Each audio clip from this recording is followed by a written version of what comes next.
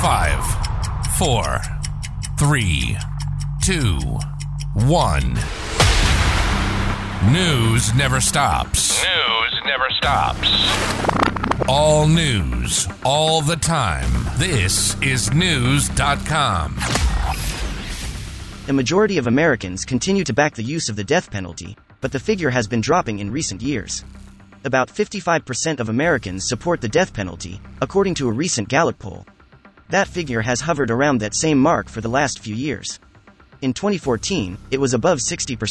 In 1994, the total sat at 80%. Over the last several decades, the figure has trended down since hovering between 60 and 80% between 1976 and 2016.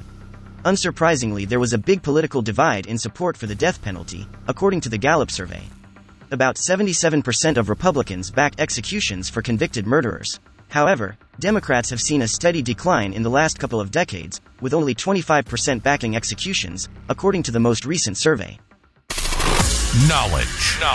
Unfiltered. News.com. News.